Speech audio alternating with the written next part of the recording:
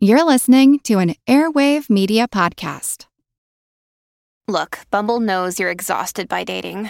All the, must not take yourself too seriously, and 6'1" since that matters, and what do I even say other than, hey?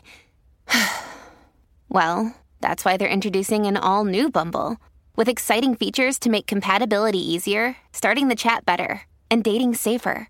They've changed, so you don't have to. Download the new Bumble now.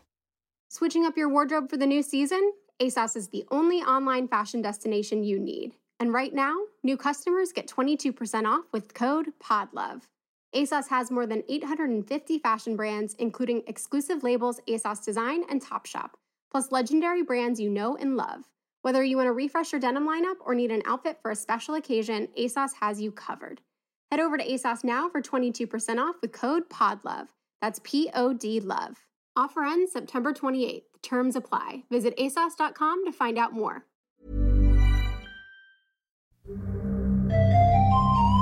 It's common knowledge that bears can do something that we humans sometimes wish we could do. They can sleep through a long, cold winter. But that's not all.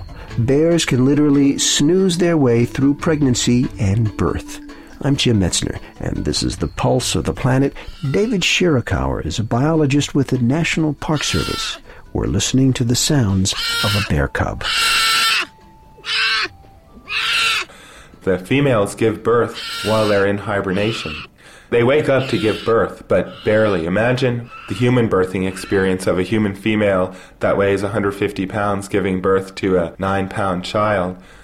A bear, on the other hand, a 300-pound female bear, gives birth to a cub that weighs only 1 pound and can fit in a teacup. And so she might not have to wake up. That would be a relatively painless experience. A hibernating bear has to support not only herself, but also her newborn cubs. She does this by synthesizing her fat into mother's milk and into energy to stay alive. For the rest of the winter, her tiny cubs will remain close to her, feeding from her milk until it's time to leave the den and learn about the world outside.